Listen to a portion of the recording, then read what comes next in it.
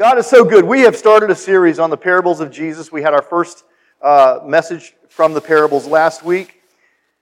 So we're getting into the second parable that Jesus told in Matthew chapter 13. If you want to go ahead and turn there, you can. I want to share for a few minutes from this. A few minutes. Every pastor that says a few minutes is lying. Okay, it's going to be more than a few minutes. I'm sorry. There's so much packed in to this parable, just like there was the last one. I'm going to try to keep it focused, but if I get distracted and go off on rabbit trails, forgive me. Last week we learned and we talked about the parable of the seed and the soil. And from that we learned that everyone who hears the gospel is going to respond to it in one of four ways. Everybody in this room will respond to the message that I share with you today in one of four ways. Everybody. This is just the typical human response to the gospel when it's preached in any of its different forms. Either you're going to have a hard heart. By a hard heart, that means that you're going to love your sin so much that you're going to reject God's offer of forgiveness and freedom. Your heart's going to be hard to the gospel, it's just going to bounce off and you'll get nothing out of it. Or you're going to have a shallow heart. That means you'll receive the message, but the roots will never really get too deep in your heart. So when you come up against some kind of hardship or adversity or temptation, you're going to be prone to fall away. Or Jesus said when people hear the gospel, if they don't have a hard heart or a shallow heart, they're going to have a strangled heart. That means that they will hear the gospel and it will appear as if they are growing in the Lord, but then they will find that their love for this world and the things that this world provides and the money that this world offers will begin to choke the spiritual life out of it. But Jesus went on to say, there's a fourth way. There's a fourth way that a human heart will respond to the Word of God, to the gospel message, like I'm going to be sharing with you today, and that's by having an open heart. An open heart that embraces the gospel.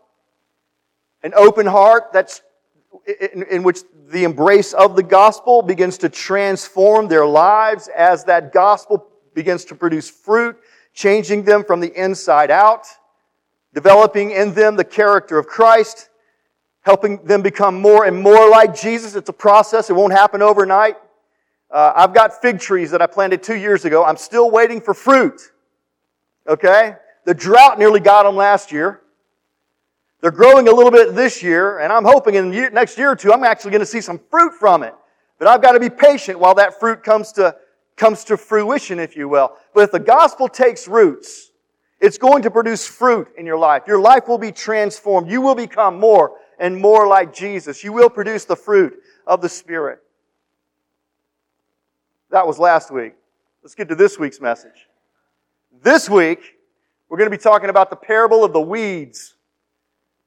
Weeds. Alabama's known for weeds. Thank you for those who cleaned out the flower beds this week. I happened to mention it in passing in last week's sermon, and somebody went out there and cleaned the flower beds for us. I don't even know really who it was, but let me tell you, thank you for that. Anyway, in this parable, what Jesus is doing is He is warning us to expect opposition. You know, every good thing in this world faces opposition, doesn't it? Jesus tells us that we ought to expect opposition as this gospel takes root in our lives, as we begin to live for Him, as we share His gospel message with other people. We can expect to face opposition all along the way. Now, this parable is pretty straightforward, so there's not a whole lot of interpretation that has to go on. Jesus goes on later to explain this parable for us. So it's simple, if you will. It's simple, but it's profound, and we need to listen, we need to hear, and we need to take this message to heart because it has such application to our lives today. Let's read this passage together, and then we'll get right into the message this morning. Go with me to Matthew chapter 13. We're going to read 24 through 29 and then jump to verses 36 through 43. Jesus told them another parable. The kingdom of heaven is like a man who sowed good seed in his field. But while everyone was sleeping, his enemy came and sowed weeds among the wheat and went away. When the wheat sprouted and formed heads, then the weeds also appeared. The owner's servants came to him and said, "Sir, didn't you sow good seed in your field? Where then did the weeds come from?" "An enemy did this," he replied. The servants asked him, "Do you want us to go and pull them up?" "No," he answered, "because while you are pulling the weeds, you may root up the wheat with them. Let both grow together until the harvest. At that time I will tell the harvesters, first collect the weeds and tie them in bundles to be burned, then gather the wheat and bring it into my barn." Before we get to Jesus' interpretation or explanation for that parable, I just want to point out something to you that'll help make sense of this parable. The weed that's mentioned here is a weed called bearded darnel. Bearded darnel. It's a ryegrass that looks a lot like wheat. It's a counterfeit wheat, if you will. And it was a common practice back in the day. If you had a rival, you would go and put those weeds in your rival's crops in order to disrupt him, to cause him some financial hurt. So this wasn't an uncommon practice. This weed was bearded darnel. It looked like wheat until it grew to its full height, and then it became apparent that it was a weed and not wheat. The wheat would stand, you would notice the difference in the heads primarily. The heads of the wheat would be full, producing lots of grain. The bearded darnel would begin to bow, and it would be nothing but little black seeds in it. But you wouldn't know the difference. You couldn't tell the difference until the weed and the wheat began to produce fruit. It's really important you see this in order to understand. Now, another thing about darnel I wanted you to know is that it was toxic to human beings. If you were to harvest the weed and the wheat together without separating the two, it would prove poisonous to those who ate the wheat products. Does that make sense? So you had to get rid of the weeds in order to have a good wheat crop. All right, let's get on to what Jesus gave us by way of explanation. Verse 36. Then Jesus left the crowd and went into the house. His disciples came to him and said, "Explain to us the parable of the weeds in the field." Jesus answered. Follow this now. He's giving us the explanation. Make sure you understand what each of these things stands for. The one who sowed the good seed is the Son of Man. Who's the Son of Man? Jesus. The field is the world. And the good seed stands for the sons of the kingdom. Who are the sons of the kingdom? We are. Those of us that have embraced the gospel and are living by its truths and its power. The weeds are the sons of the evil one. Who is that? Who are the sons of the evil one? Those who are outside the kingdom of God. Those who have not embraced the gospel and been transformed by it. The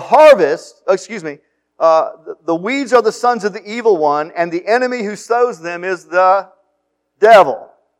The harvest is the end of the age. Have we gotten to the end of the age yet? No, that still lies ahead of us. Right? The time of restoration still lies ahead of us. And the harvesters are angels. As the weeds are pulled up and burned in the fire, so it will be at the end of the age. The Son of Man will send out His angels, and they will weed out of His kingdom everything that causes sin and all who do evil. In that period of restoration, there will be no sin, there will be no sinners, there will be no temptation. You get that? Jesus intends to weed His kingdom out of all those things. They will throw them into the fiery furnace where there will be weeping and gnashing of teeth. Then the righteous will shine like the sun in the kingdom of their Father. How many of you want to shine like the sun in the kingdom of your Father? This message is for us this morning. He who has ears, let him hear. Let's pray. Lord, we love you and we thank you for the power of your word, and I pray that you would give us ears to hear. Give us ears to hear this morning. Spirit of God, open up our ears. Take the blinders off of our eyes. Open up our hearts to this truth and let it be planted deep in soil that's ready to be changed and transformed and provide a root system for the gospel to grow and transform us. Lord, I pray that you would have your way with this word today. I pray that you would say through me the things that need to be said, nothing more, nothing less. May we be changed by this word, I pray, as it comes to us through this message today. In Jesus' name we pray. Amen. Amen. Here are some things, basically 4 things. I'm going to point them out. I'm going to take a little bit of time on one point in particular, but these are basically 4 things that I hope that you learn from this parable as we seek to become more fruitful citizens in God's kingdom today, and as we set our minds and hearts on being like the righteous who shine like the sun in the kingdom that's coming. All right, 4 things. First, expect opposition. Expect opposition. Expect it. Don't be surprised by it. How many of you have been surprised at some of the people that opposed your journey with Christ?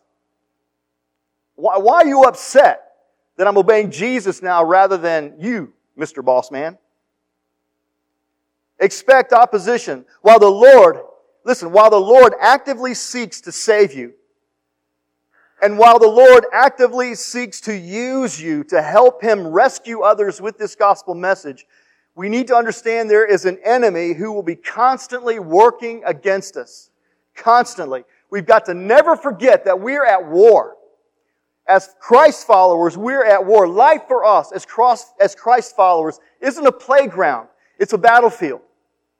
We've got to understand that. We've got to expect opposition as we try to live for the Lord in this life, and as we try to do the work of God in this world. We will face active opposition, sometimes passive opposition, which is sometimes harder to identify. But Paul writes about this in Ephesians chapter 6 when he tells us, finally, be strong in the Lord and in His mighty power. Are we supposed to fight this opposition? Confront the opposition in our own power? But we often do, don't we? Finally, be strong in the Lord and in His mighty power. Put on the full armor of God so that you can take your stand against the devil's schemes. For our struggle is not against flesh and blood. It's not the person that's opposing you. It's the spiritual power behind that person that's opposing you. Our problem is we want to take the battle to the person. And that's when we start to mess everything up, isn't it? For our struggle is not against flesh and blood, but against the rulers, against the authorities, against the powers of this dark world, and against the spiritual forces of evil in the heavenly realms. We need to expect opposition as we seek to live for the Lord. And we can expect the devil, we can expect Satan to do everything in his playbook to derail us, to distract us, to discourage us. We ought to expect him to be relentless in his efforts to hinder the work of God in your life. How many of you were distracted this morning on your way to church? I mean, you had every reason to turn around and go back home or go somewhere else. But yet you find yourself here today. Trust me, the devil wants to prevent you from hearing another message. The devil wants to prevent you from having another experience with the Lord. The devil wants to prevent you from ever hearing about the gospel of Christ again, and he will do everything he can to keep you from it, to keep it from changing you and transforming your life. He is ruthless in his attempts to prevent God from working in your life. Relentless and ruthless in his efforts to kill, steal, and destroy. So never be caught by surprise when the enemy opposes what God's trying to do in you and through you. Never be surprised by that. Never get caught by surprise. Expect opposition as you live for Christ. Expect opposition as you serve Christ for His glory here on the earth. Be strong in the Lord and in His mighty power. Put on that armor of God every day. Go ahead and read the rest of that chapter so you know what that means. I think John led some of the ladies through the summer on this, so you guys ought to be ready to go for that. And no matter what, keep living for the Lord. Keep serving God. Don't let the devil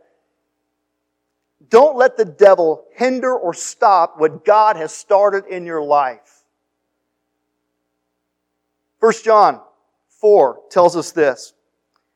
We need to keep living for the Lord. We need to keep serving the Lord because of this. You belong to God. Say that with me. I belong to God. If you are a son of the living God, a daughter of the King, this is true about you. You belong to God, and you have defeated these enemies already in Christ. You have defeated the opposition that stands in front of you. God's Spirit is in you and more powerful than the one that's in the world. You rest in what Christ has done for you on the cross. You rest in His resurrection. You rest in the truth that His Spirit dwells inside your hearts to give you victory over whatever opposition might face you today. Second, You are to expect opposition, but you're also to develop discernment. Discernment. Oh, Lord.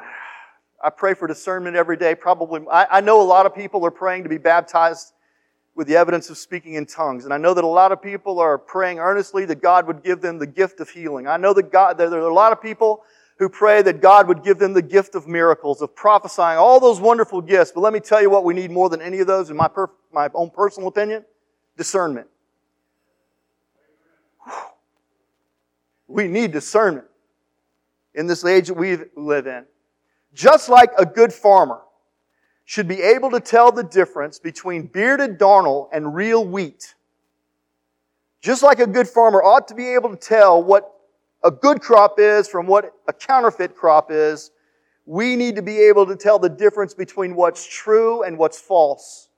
We need to be able to tell the difference between what's right and what's wrong. That's called discernment. By discernment, what I mean is this. I mean the ability to decide between truth and error. The ability to decide between right and wrong. Basically this, in its simplest form, simplest definition as far as I'm concerned, and I think as far as the Bible is concerned, is this. Biblical discernment is the ability to think biblically. Think biblically. 1 Thessalonians chapter 5 says it this way: test everything. Test everything. Hold on to the good, avoid every kind of evil. You can't do that unless you're thinking biblically. That's discernment. And the reason we need to learn to think biblically, the reason we need to develop discernment is precisely because the enemy is so good at counterfeiting. He is the master counterfeiter. He can make something that's so wicked and evil look so wonderful and good. He did it in the Garden of Eden, and He's done it every day since to mankind. Tricked us into thinking that what He offers us is good, when in reality it's a trap and it's poison and it's going to kill us. Satan is a master counterfeiter. He loves to pretend to be something that he's not. 2 Corinthians 11 tells us this: for Satan himself masquerades as an angel of light. He doesn't come to us in his little red jumpsuit with a tail and a pitchfork. He comes to us as a man or a woman that we think is going to make me complete. He comes to us in the form of a teacher that sounds, it's scratching that itching in my ears, if you know what I'm talking about. He's so good at coming to us in a form that we didn't expect Him to come in.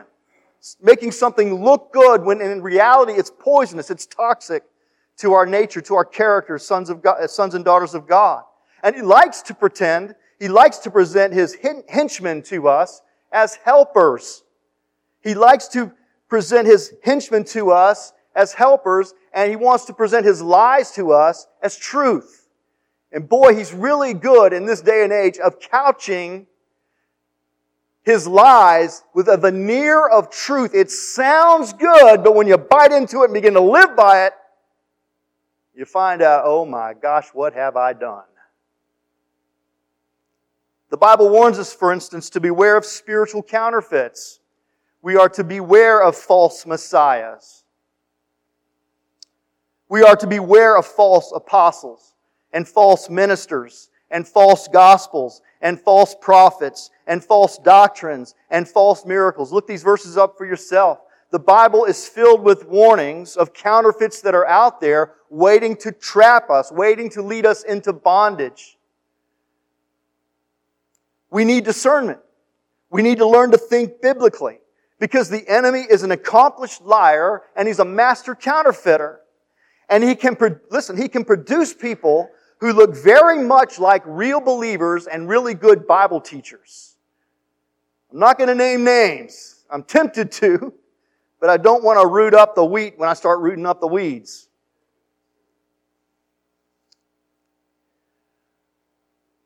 These guys look good. They sound good. They speak Christian lingo. They wear Christian t-shirts.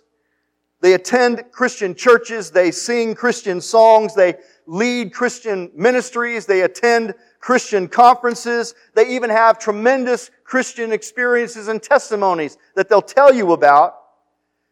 But Jesus warns us, look this passage of Scripture up. Jesus warns us in Matthew 7 that some of these pretenders, some of these counterfeiters will even prophesy. They will cast out demons in the name of Jesus, and they will perform miracles in His name. But they're fakes. They're counterfeiters. They don't know Christ, and Christ doesn't know them either. Be on guard. Be on guard. Develop discernment. Learn to think biblically. If you haven't learned to think biblically yet, get close to people who seem to be further along the path toward biblical discernment than you are, and listen carefully and take their counsel in before you buy into something, hook, line, and sinker, and find yourself going further than you ever thought you'd go, doing things you said you'd never do, believing things you thought you'd never believe. How do you recognize counterfeit? How do you recognize something that's counterfeit? How can we develop discernment? How do we learn to think biblically? Those are important questions for us in this day and age. The answer is simple. It's a real simple answer. But man, is it so demanding. It will require time. It will require accountability. It will require effort. It's simple. The answer is simple. In order to learn to think biblically, you've got to study the... Oh, man. Come on, man. There's got to be an easier way than that. It's simple, isn't it? If you want to learn to think biblically, you've got to study the Bible. Man, I want to learn to think like Jesus did. When's the last time you checked the Word? That's boring. I can't get anything out of it. Well, part of the reason you don't think like Christ is because you've never opened the Bible. You think you know what it says, and you've taken so-and-so's word for it. Please never take my word for anything. I want you to check me out. I want you to learn to study the Bible for yourself. I want you to read it, study it, know it, memorize it, meditate on it. I want you to do that for yourself. Don't take what I have to say about it. I think I'm right. And I check what I believe with a lot of other guys that I respect to make sure that I'm in line with what they say. But you know what? We might be off track a little bit. You need to check it out for yourself. You need to check it out for yourself. If you're going to learn to think biblically, you've got to study the Bible. And I want to say this. Please, listen to what I have to say. We have to study the Bible. Not just for its devotional content to make us feel better. You know that little verse you read? Little blurb that comes after it, the paragraph or two? That's not studying the Bible. That's a devotion that will help you feel better about where you're at with God and about what God wants to do. Those are wonderful. And I hope that you do that every day. But don't just read the Bible to feel better. And don't just read the Bible for its practical content to make your life better. And that's okay. The Bible has lots of advice to give us, lots of counsel, lots of principles to live by. I get that. I read the Bible and look for those principles myself. The book of Proverbs. How many of you go through the Proverbs all the time? I mean, you find yourself, some people read, do you really? A chapter of Proverbs every day kind of thing? Constantly. It's a great source of advice to make your life better. But you got to go deeper than that. It's not just to make you feel better, not just to make your life better.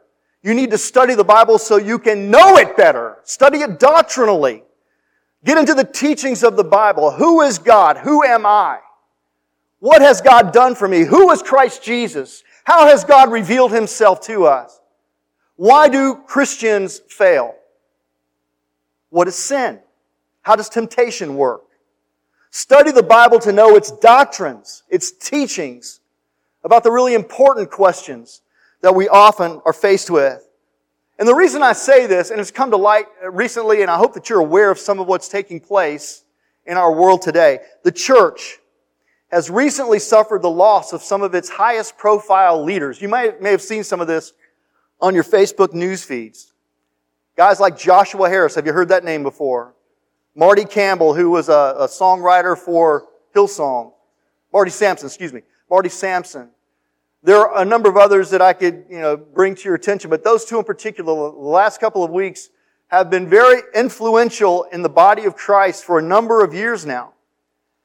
And the last couple of weeks, they have come out and basically renounced the faith. They turned away from Christianity. And they've made public pronouncements about that. And it's caused a lot of people to wonder about the validity, the veracity of Christianity. Is it true? If it's true, why are these guys backing off of it? Why are these guys turning away from it? If it's true. And they've stated publicly on their Facebook pages, through their Instagram, whatever means of communication they had. These guys in particular have stated that they've lost their faith. They question everything they've believed, everything they've done. And they've said publicly, I no longer consider myself a Christian. If you haven't read about them yet, I'm surprised, because it's been everywhere. Well, in response, this Christian rocker guy that I happen to know named John Cooper. How many of you read John Cooper's response to that? I love me some John Cooper. I love Skillet anyway. I had the opportunity to spend some time with this guy several years ago, about 20 years ago now, as we set up for a concert that Skillet did for us. And he was a man of God back then. Thank God, 20 years later, he's still a man of God, still standing for Christ. He responded to, not necessarily to these guys personally, but to this phenomenon we're seeing as people fall away from Christ, who once were so influential in the church. He started by saying this. I want you to listen carefully to what he said. I'm about to quote extensively from his editorial. He started by saying we should not be looking to 20-year-old worship singers as our source of truth. Just because a guy wears skinny jeans, has got funny hair, and a guitar in his hand doesn't make him a source of truth. He said we have a church culture. Listen to me. This is an indictment of us. We have a church culture that learns its truth about God from modern worship songs rather than the teachings of God's Word. He concludes by saying this, and this is really the part of his response that I wanted to read to you, and I want you to follow along with me up here because, man, this is where we're at. We need to develop discernment if we're going to be able to face and overcome the opposition that works so hard against us. He said this. He said, it's time for the church to rediscover the preeminence of the Word. I should have gotten a big amen right there. It is time for the church to rediscover the preeminence of the Word and to value the teaching of the Word. We need to value truth over feeling. Can I get an amen? Truth over emotion. And what we are seeing now is a result of the church raising up influencers who did not supremely value truth, who have led a generation who also do not believe in the supremacy of truth. And now those disavowed leaders are proudly still leading and influencing boldly away from the truth. Why? Because the people following them have no discernment at all. Don't let that be said of us.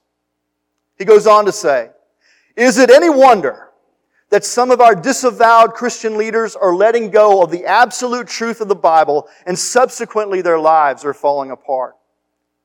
Fruit. Remember fruit? Further and further they are sinking in the sea, all the while shouting, now I've found the truth, follow me. They're just telling people, don't follow me anymore here, follow me here. Does that make sense to you? It didn't make sense to me either when I read it. Brothers and sisters in the faith all around the world. That's you and me, brothers and sisters. Brothers and sisters in the faith all around the world, pastors, teachers, worship leaders, influencers, I implore you, please, in your search for relevancy for the gospel, let us not find creative ways to shape God's Word into the image of our culture by stifling inconvenient truths.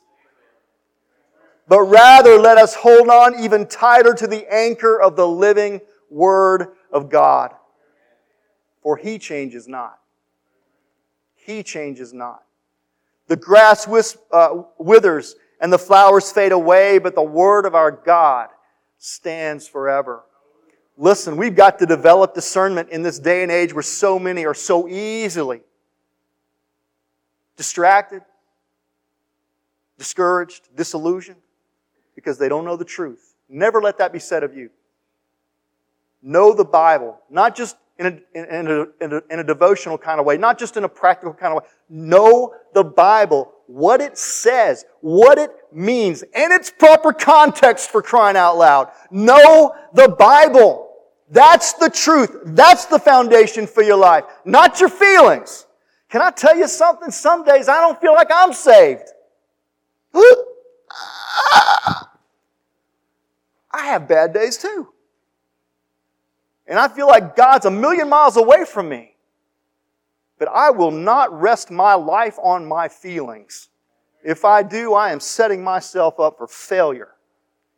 I rest my life on what God has clearly said in His Word about my relationship with Him.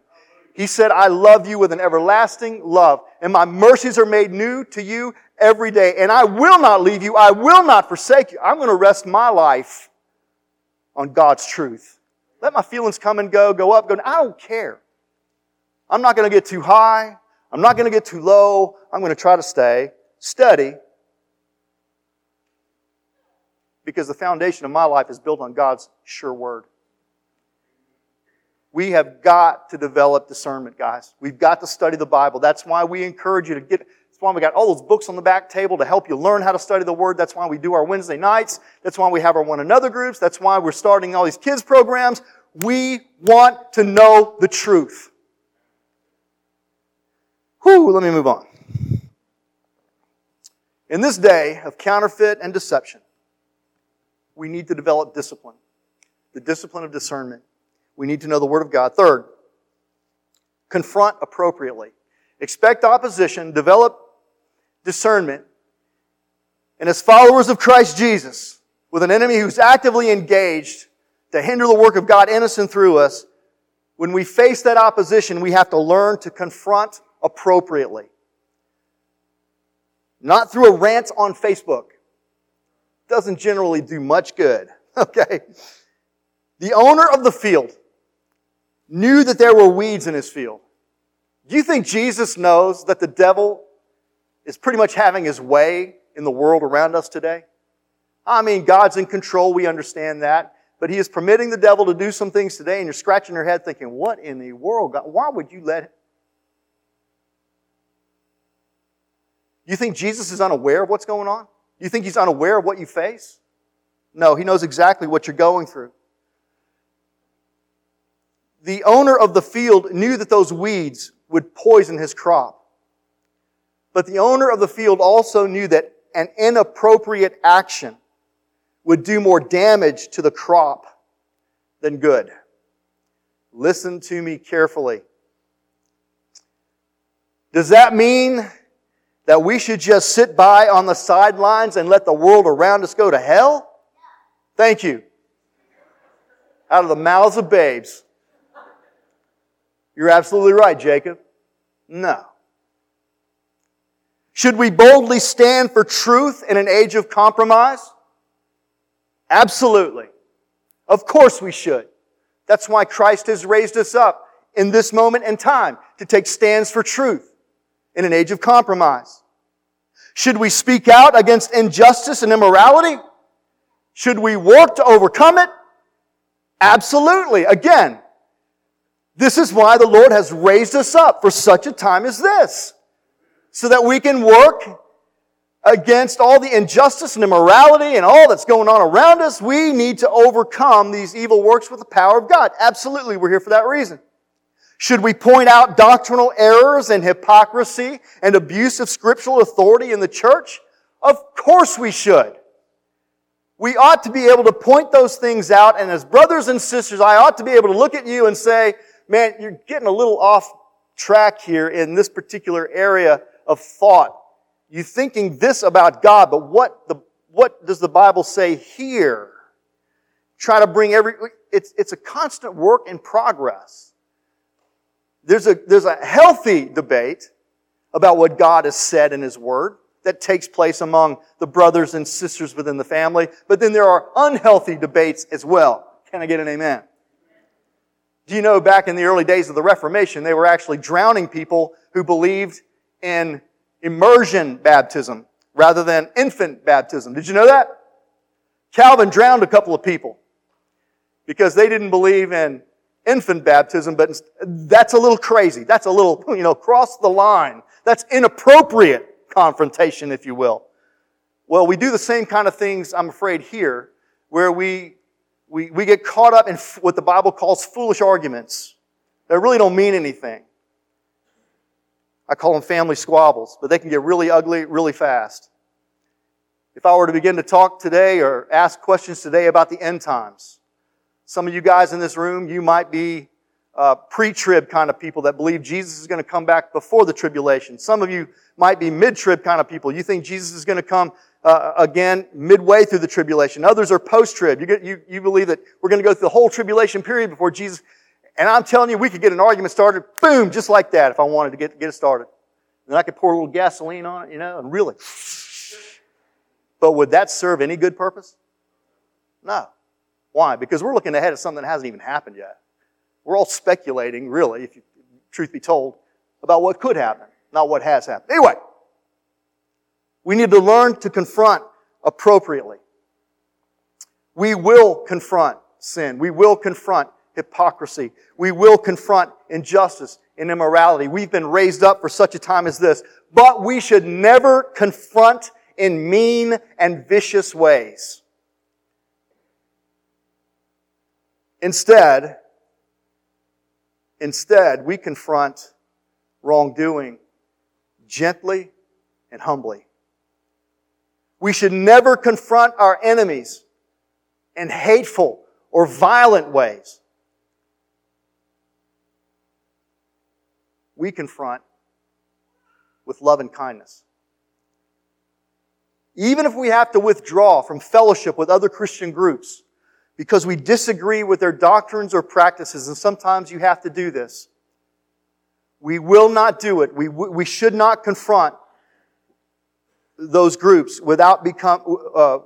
we shouldn't confront by becoming abusive and accusatory and condemning. Look, Romans 12 puts it so simply.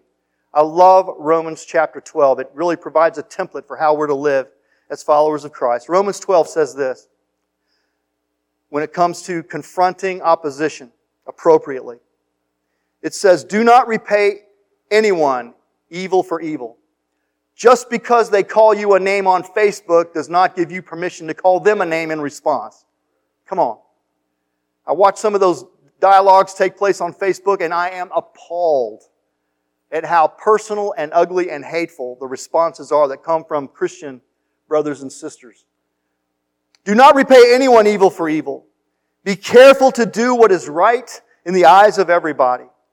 If it's possible, as far as it depends on you, live at peace with everyone. I want to remind you that Paul was writing to a group of people that were being hounded and persecuted for their faith.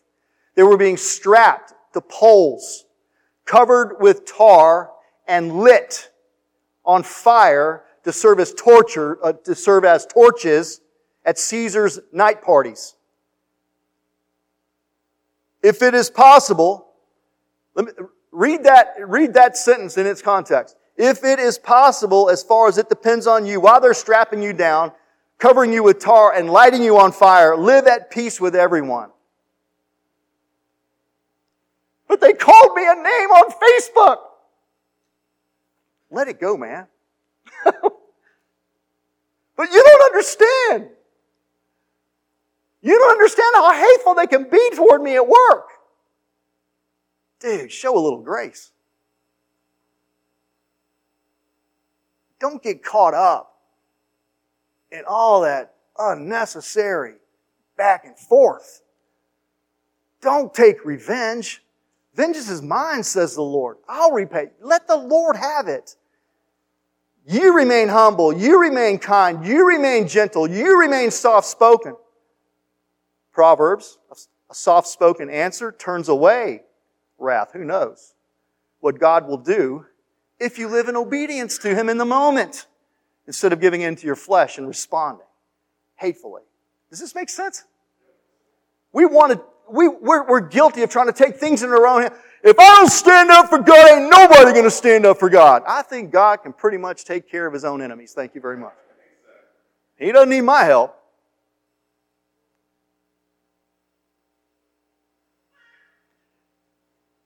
Let me just say this.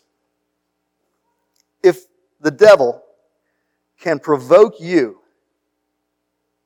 into confronting the opposition in your life in a sinful way, who wins? He does. He does. The only way to gain victory in any situation where you're facing opposition is to face that opposition Christ's way, in obedience. Oh, it may not feel good in the moment. What feels good in the moment is to scream back. But what happens is, you might seem to have lost that battle. You're going to end up winning the war. The one that refuses to scream back is the one that controls that situation. The one that refuses to get caught up in the name calling is the one that controls that relationship. It's another message for another day. Listen. Be strong in the Lord and in His mighty power. Remember that? We read that several minutes ago. Let's never forget it's God that changes hearts. It's God that changes hearts. And we need to trust Him and His ways rather than our own if we want to change the hearts of the opposition that stands in our way. If we take things into our own hands, we're going to do more harm to the kingdom of God than good. And I've seen it happen. I've seen it happen in churches. I've seen it happen in workplaces. People taking things into their own hands, confronting in inappropriate ways. And they not only damage the relationship they might have had with the person, but they damage other relationships with other people in that same office, in that same setting, whether it's in the church or otherwise. As we confront sin and immorality, as we confront hypocrisy and heresy, we're going to confront, and you ought to confront, with love and truth and humility. The weapons we fight with, the Bible says, are not carnal. They're not fleshly. But they are mighty through God to the pulling down of strongholds. We're going to fight God's way. We're going to confront opposition appropriately, His way, so that God can continue the work He started in us, so that God can continue to use us to advance His work through us. All right, fourth. I haven't lost yet, have I? I hope that you see how this applies to your life. Fourth. Expect opposition. What's the second one? Develop discernment. What's the third one? Confront appropriately. These are instructions we're being given by the King of Kings. I hope you're listening. The fourth one is this. Make sure of your own salvation. Make sure of your own salvation.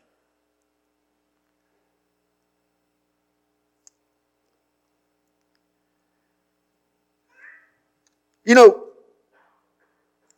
the owner could have sent his workers into the fields to weed out the weeds before the harvest time came, but instead the owner chose to delay separating the weeds from the wheat because he had no intention of harming the wheat and tearing out the weeds, right?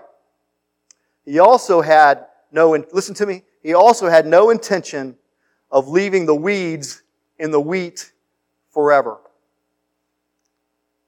He delayed temporarily, but it was a temporary delay. You get that? There was coming a day where the weed and the wheat, the weeds and the wheat, were going to be separated. And it was on the day He appointed, at the moment of harvest. In verses 40 through 43, it says this: As the weeds are pulled up and burned in the fire, so it will be at the end of the age. The Son of Man will send out His angels, and they will weed out of His kingdom everything that causes sin and all who do evil. They will throw them into the fiery furnace, where there will be weeping and gnashing of teeth. Then the righteous will shine like the sun in the kingdom of their Father. You see, people make a deadly mistake when they take God's restraint as His approval. Let me say that again. I want you to understand that. You make a deadly mistake when you take God's delay, His restraint, as His approval. Don't ever make that mistake. Don't ever make that mistake.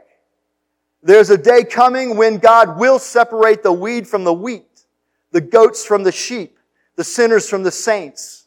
And that day of judgment will come at His appointed time, at just the right time when the harvest is fully ready. That day is coming.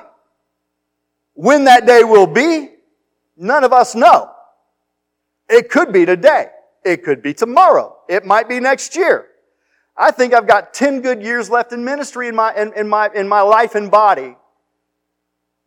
Personally, I don't believe I'll be here long enough to exhaust all of my physical resources before the Lord comes back. I think He's coming back that quickly. But if He tarries, if the Lord chooses to delay beyond that 10 years, I'm still going to be ready for Him to come every moment of every day. It's coming. There's a day of separation that's coming. When that day will be, none of us knows, but He does.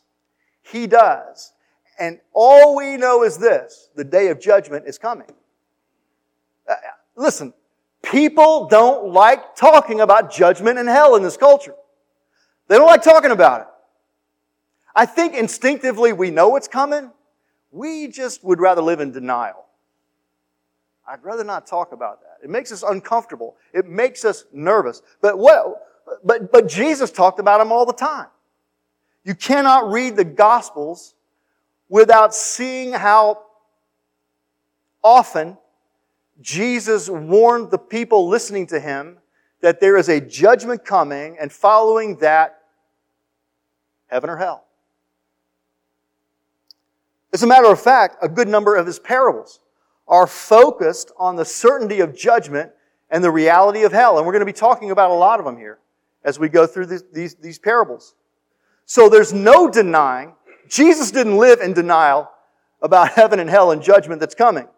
There's no denying that Jesus knew about it, that He believed in it, because He warned against the absolute reality of judgment and hell.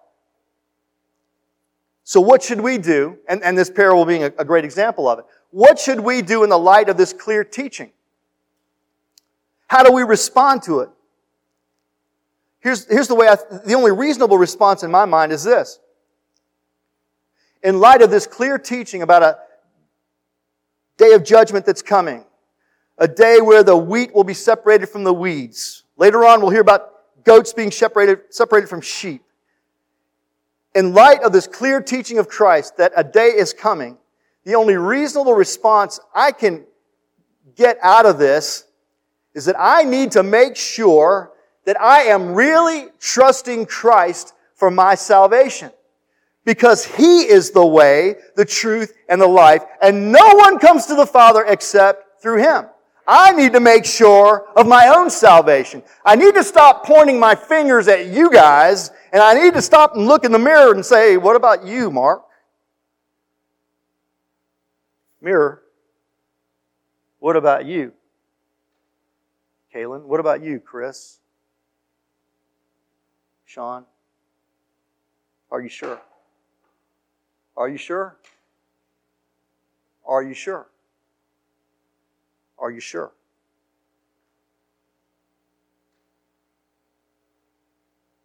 That's a sobering thought, isn't it? You guys got real quiet. Are you sure?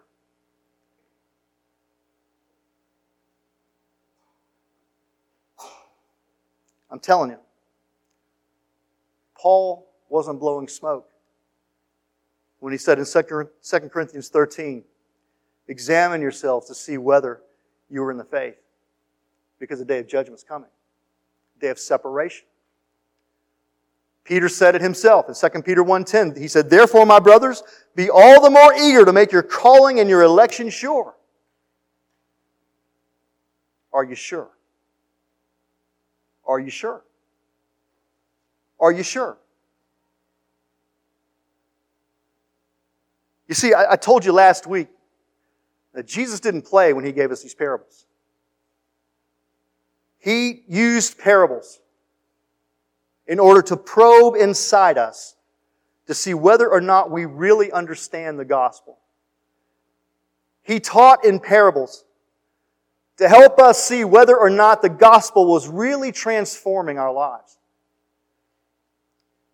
And this parable of the weeds makes it so clear, tells us in no uncertain terms, if we embrace this gospel, it puts us right smack dab in the middle of a battlefield, not a playground. It tells us there will be constant spiritual battles going on inside of our hearts and minds. It tells us to expect opposition as we live for the Lord and seek to serve the Lord in the world we live in.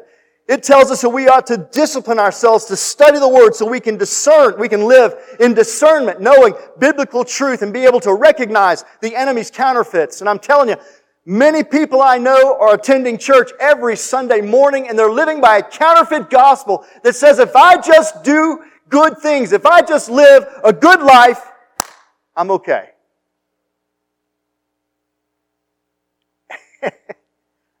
And you're not. That's not the gospel.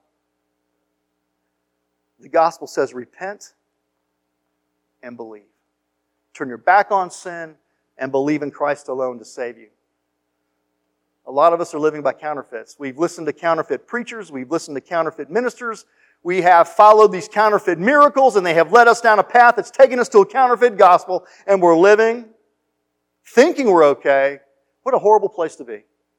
To think everything's good.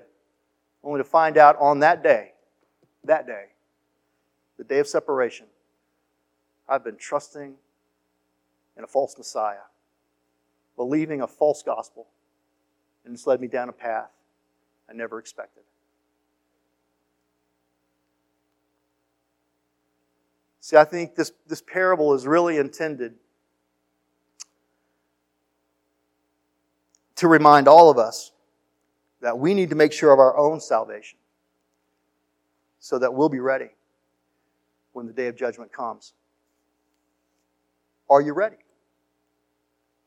Listen, I've been convicted all week by this thing. Don't feel bad because some of you may feel convicted right now. That's a good thing. Conviction's not a bad thing. You understand that? Condemnation pushes you away from God. Conviction draws you to God. And some of you, I can see it in your faces right now, you're being drawn to God right now. Because you realize you've been putting your faith in some places that didn't belong. You've been putting your trust in people and things that didn't deserve your trust. Are you sure you're ready? Let me finish it up. Micah, you want to come back? Are you sure you're ready? Are you sure you're saved? And some of you might be asking, Pastor Mark, how can I be sure? What should I look for? How can I know? You said the Bible said that we're to test ourselves, to examine our faith, to see whether or not we're in it. Okay, what is it? What does that mean? With the help of the Holy Spirit, I want you to carefully consider these questions and how you would answer them. Okay? Just look at these 3 simple little questions and consider them. Let the Holy Spirit search your heart. Give Him access to every nook and cranny of your mind and heart and life. First, are you trusting Christ alone as your Savior? Ask yourself that question. Spirit of God, I come to you and I ask you for insight. Am I trusting Christ Jesus alone as my Savior? Or am I trusting my religious background? In my moral lifestyle, my knowledge of the Bible, my knowledge of... Am I trusting some kind of past decision I made when I was a little girl at kids camp? Or a decision I made a couple of years ago to be baptized? Am I trusting in that to save me? Or am I trusting in Christ Jesus alone, who died for me on the cross as my substitute for my sin and rose again on the 3rd day to make me right with God? Who or what am I really trusting in today?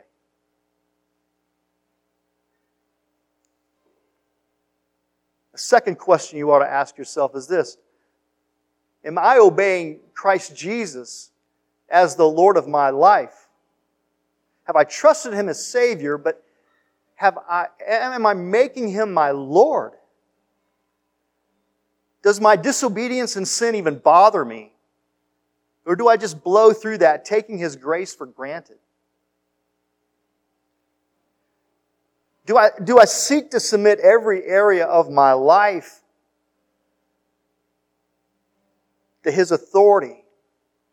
Do I obey His word? Or again, do I just blow by that, taking His love for me for granted? In the kingdom of God, obedience to the king is equivalent to love for the king. You get that? Jesus said, if you love me, you'll keep my commandments. In the kingdom of God, if the gospel has taken its roots and is growing in your life, you're becoming more and more and more aware of this truth, that if I say I love the king, then I must also obey Him with my life.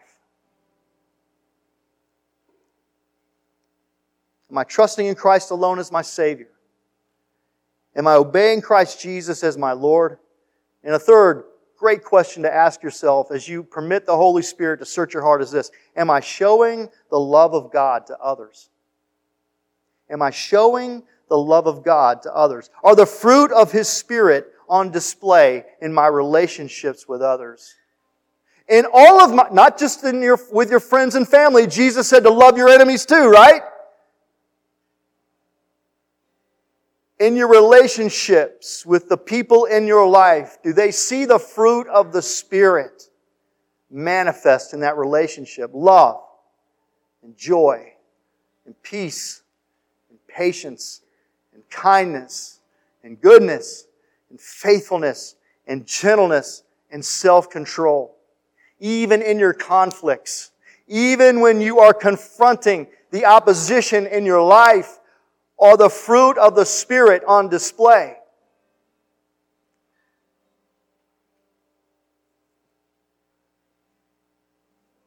Can the people in your life see Jesus in you? 3 simple questions that with the help of the Holy Spirit help you to answer the question, am I ready? Am I ready? Is Christ Jesus alone my Savior? Is Christ Jesus my Lord? Can people see Jesus in me? You know, I can't answer those questions for you. I can only answer them for myself. And I will answer out loud for you the way the Holy Spirit's been speaking to my heart this week.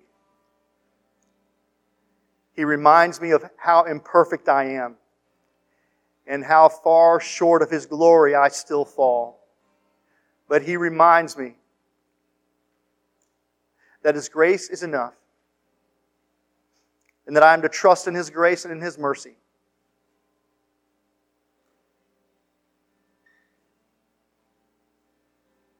He will continue to work out His great salvation in me,